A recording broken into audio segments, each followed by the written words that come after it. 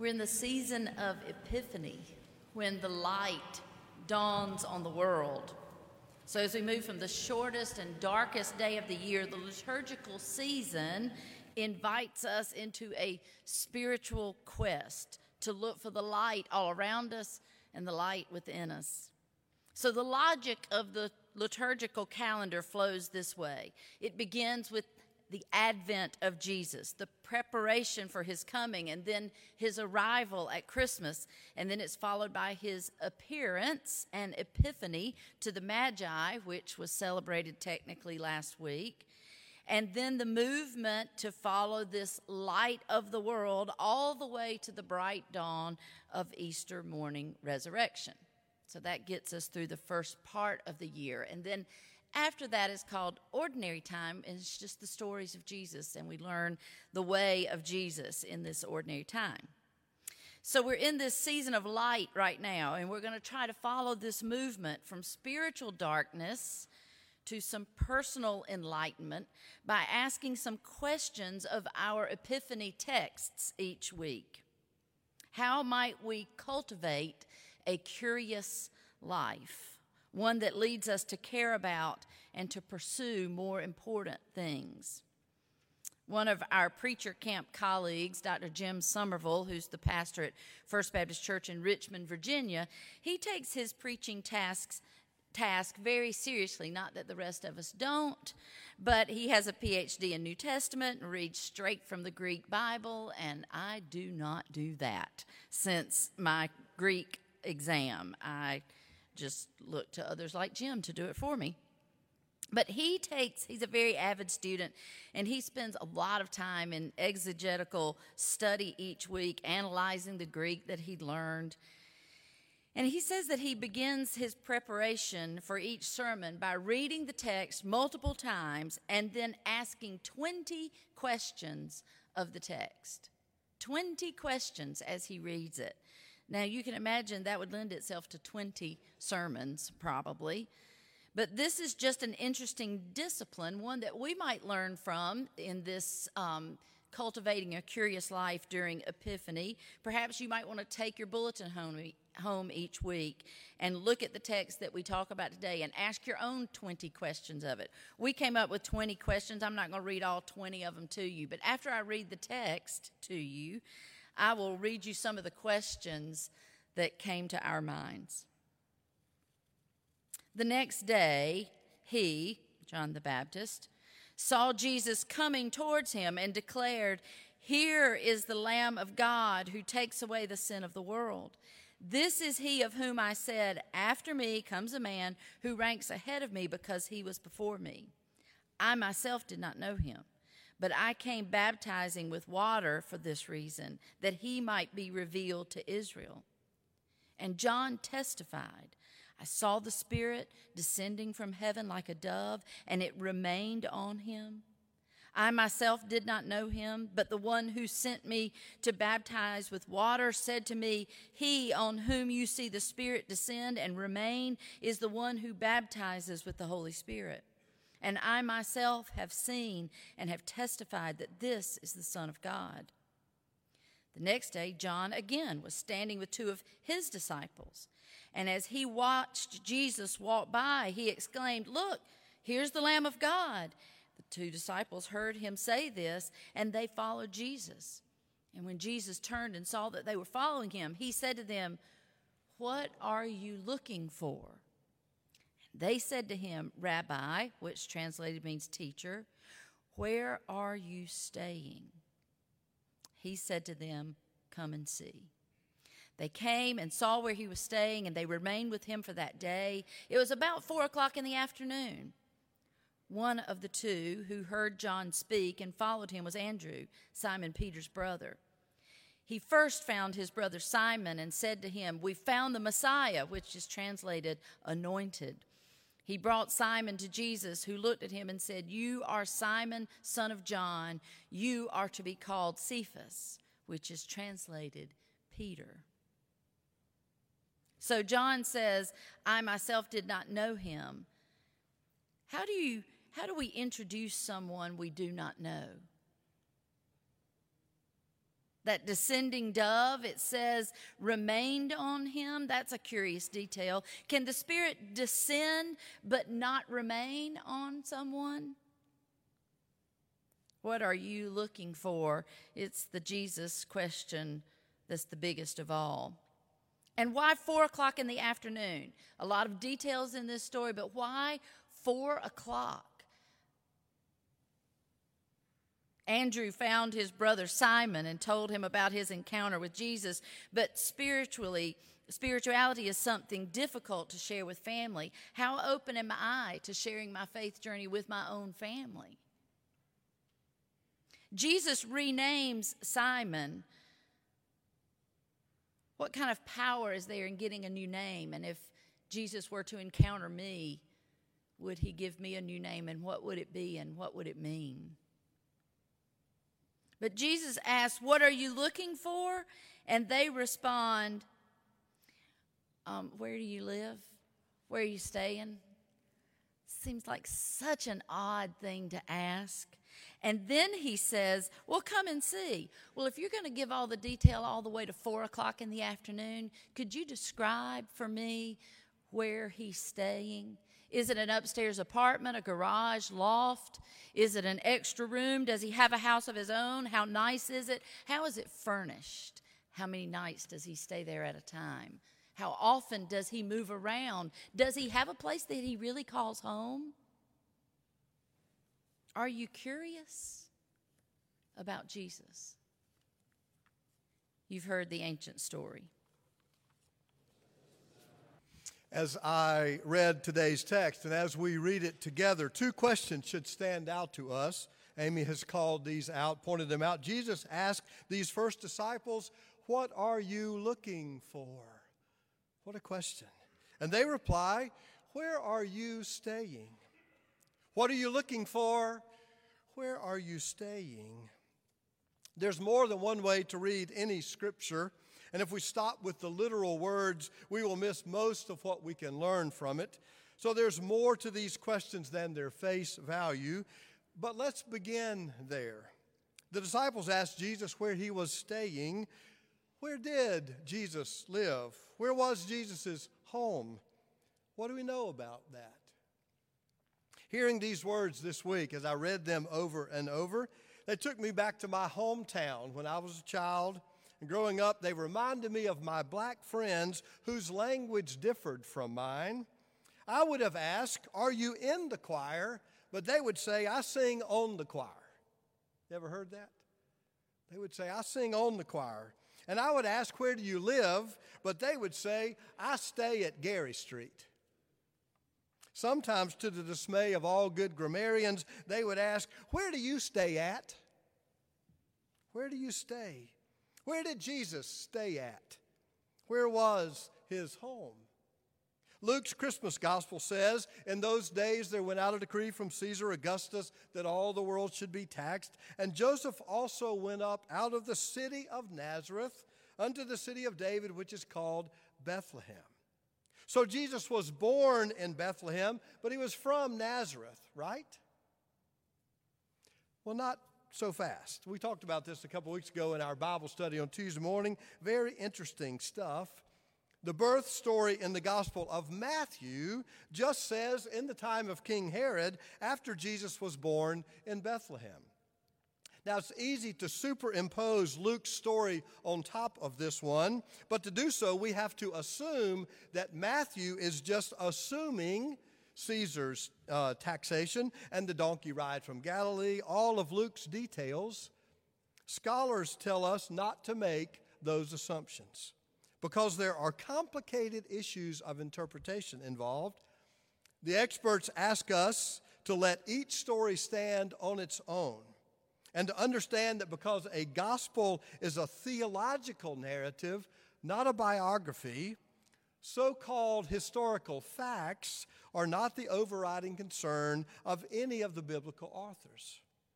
Luke has his own theological angle, but Matthew, writing to a Jewish audience, refers to Bethlehem as the home of Jesus by quoting the prophet Micah.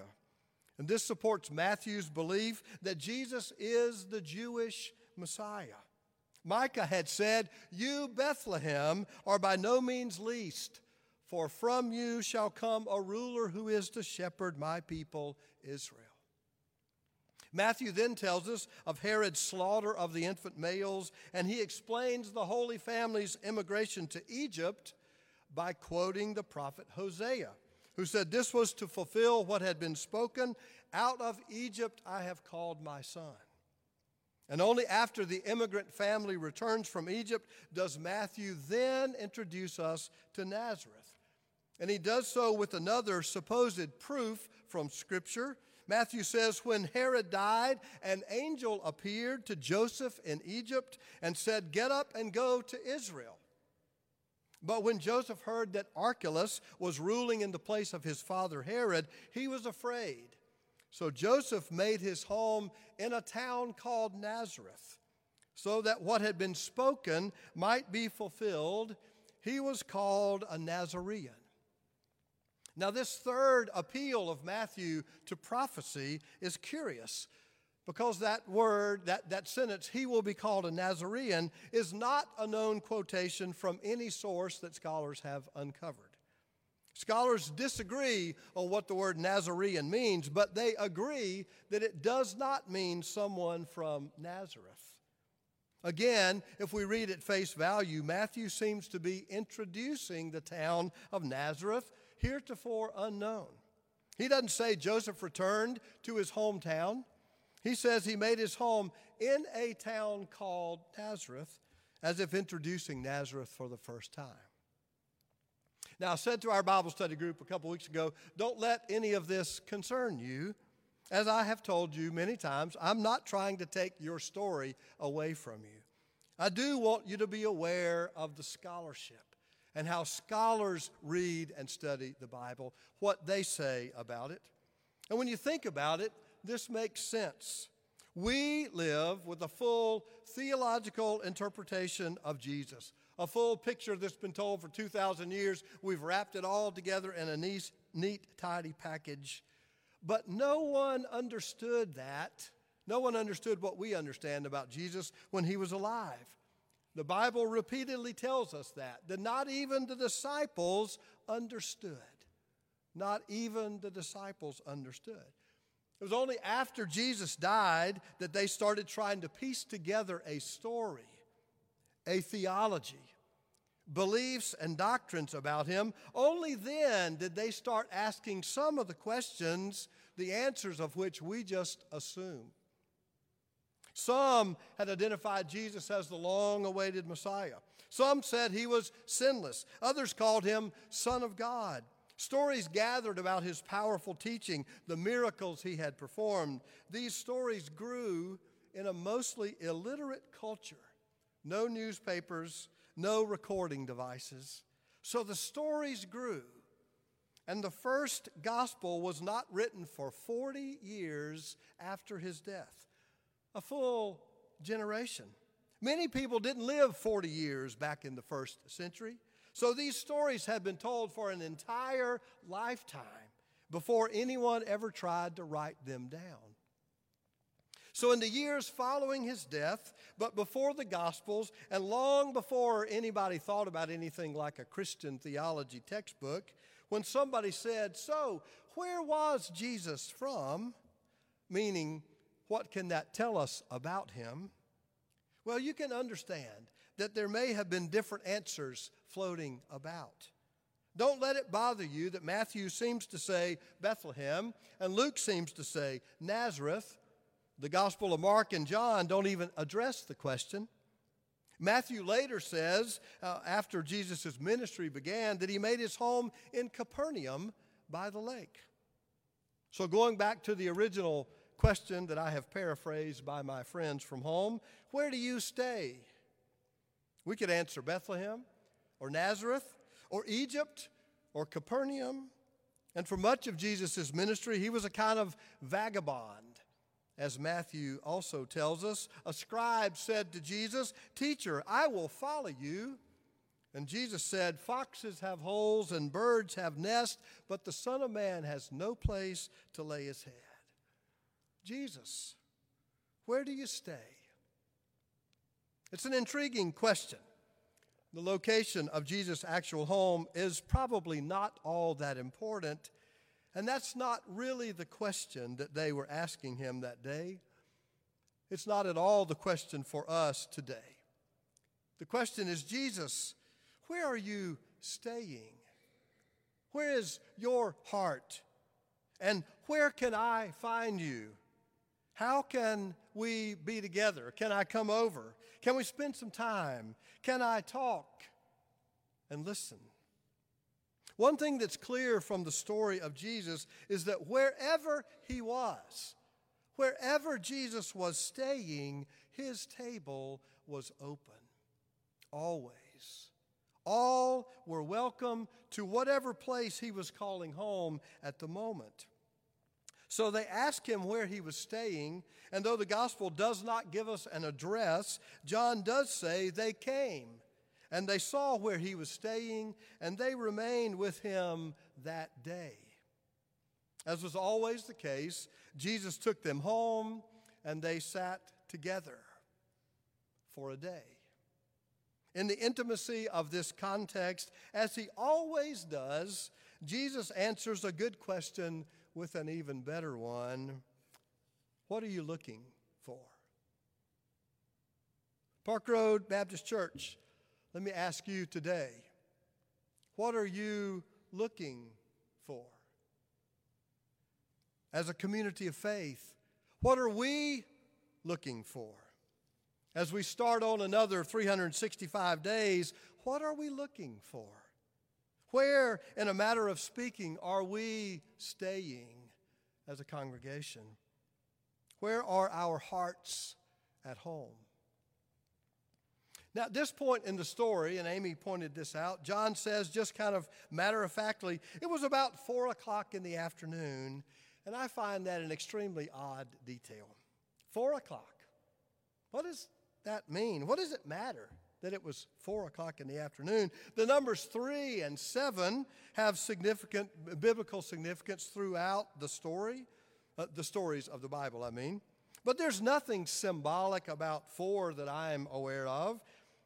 And since I have no idea why John would include such a detail, I want to turn today to Alan Jackson and Jimmy Buffett for a little help.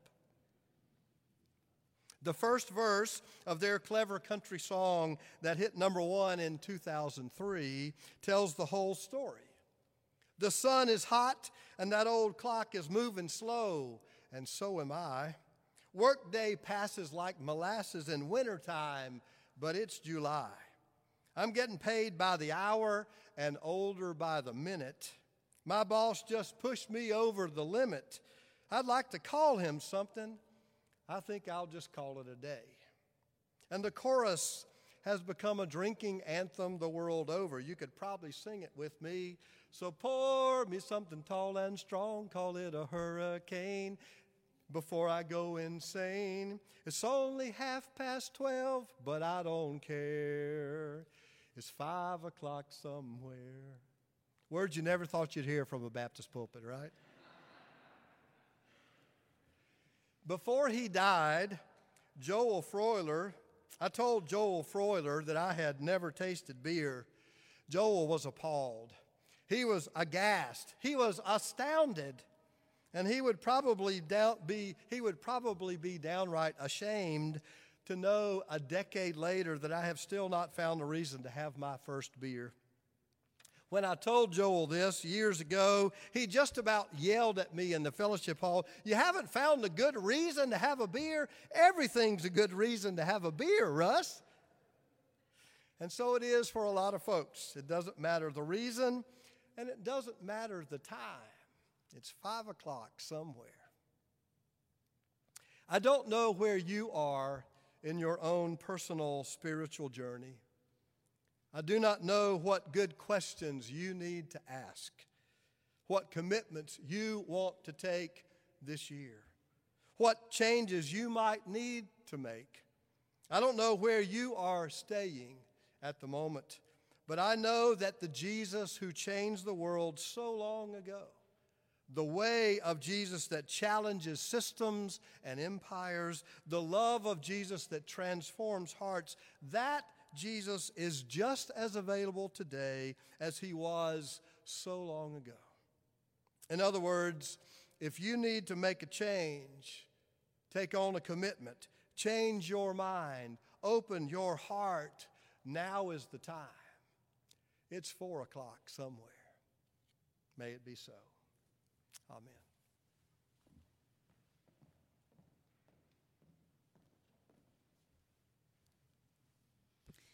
On this Martin Luther King Jr. weekend, I decided for our prayer of intercession to just pray one of the prayers that he prayed. You know, they're just words here on the paper, but how you present words really matters. I would give anything to have his rhythm, his inflection, his power in his voice to read these words.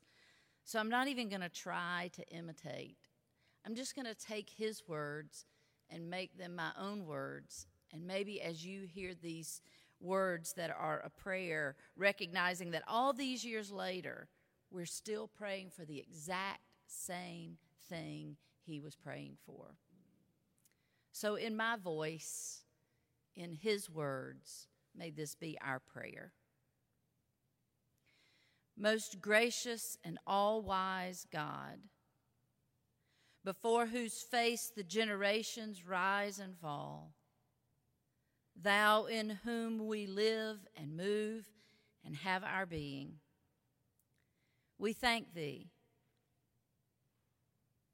all of thy good and gracious gifts, for life and for health, for food and for raiment, for the beauties of nature and the love of human nature. We come before thee painfully aware of our inadequacies and shortcomings. We realize that we stand surrounded with the mountains of love, and we deliberately dwell in the valley of hate. We stand amid the forces of truth and deliberately lie.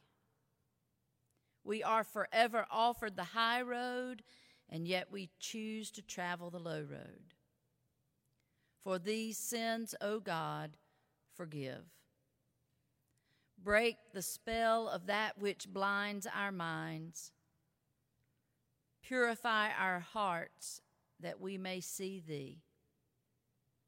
O God, in these turbulent days, when fear and doubt are mounting high, give us broad visions, penetrating eyes, and power of endurance. Help us to work with renewed vigor in a warless world, for a better distribution of wealth, and for a humanity that transcends race and color.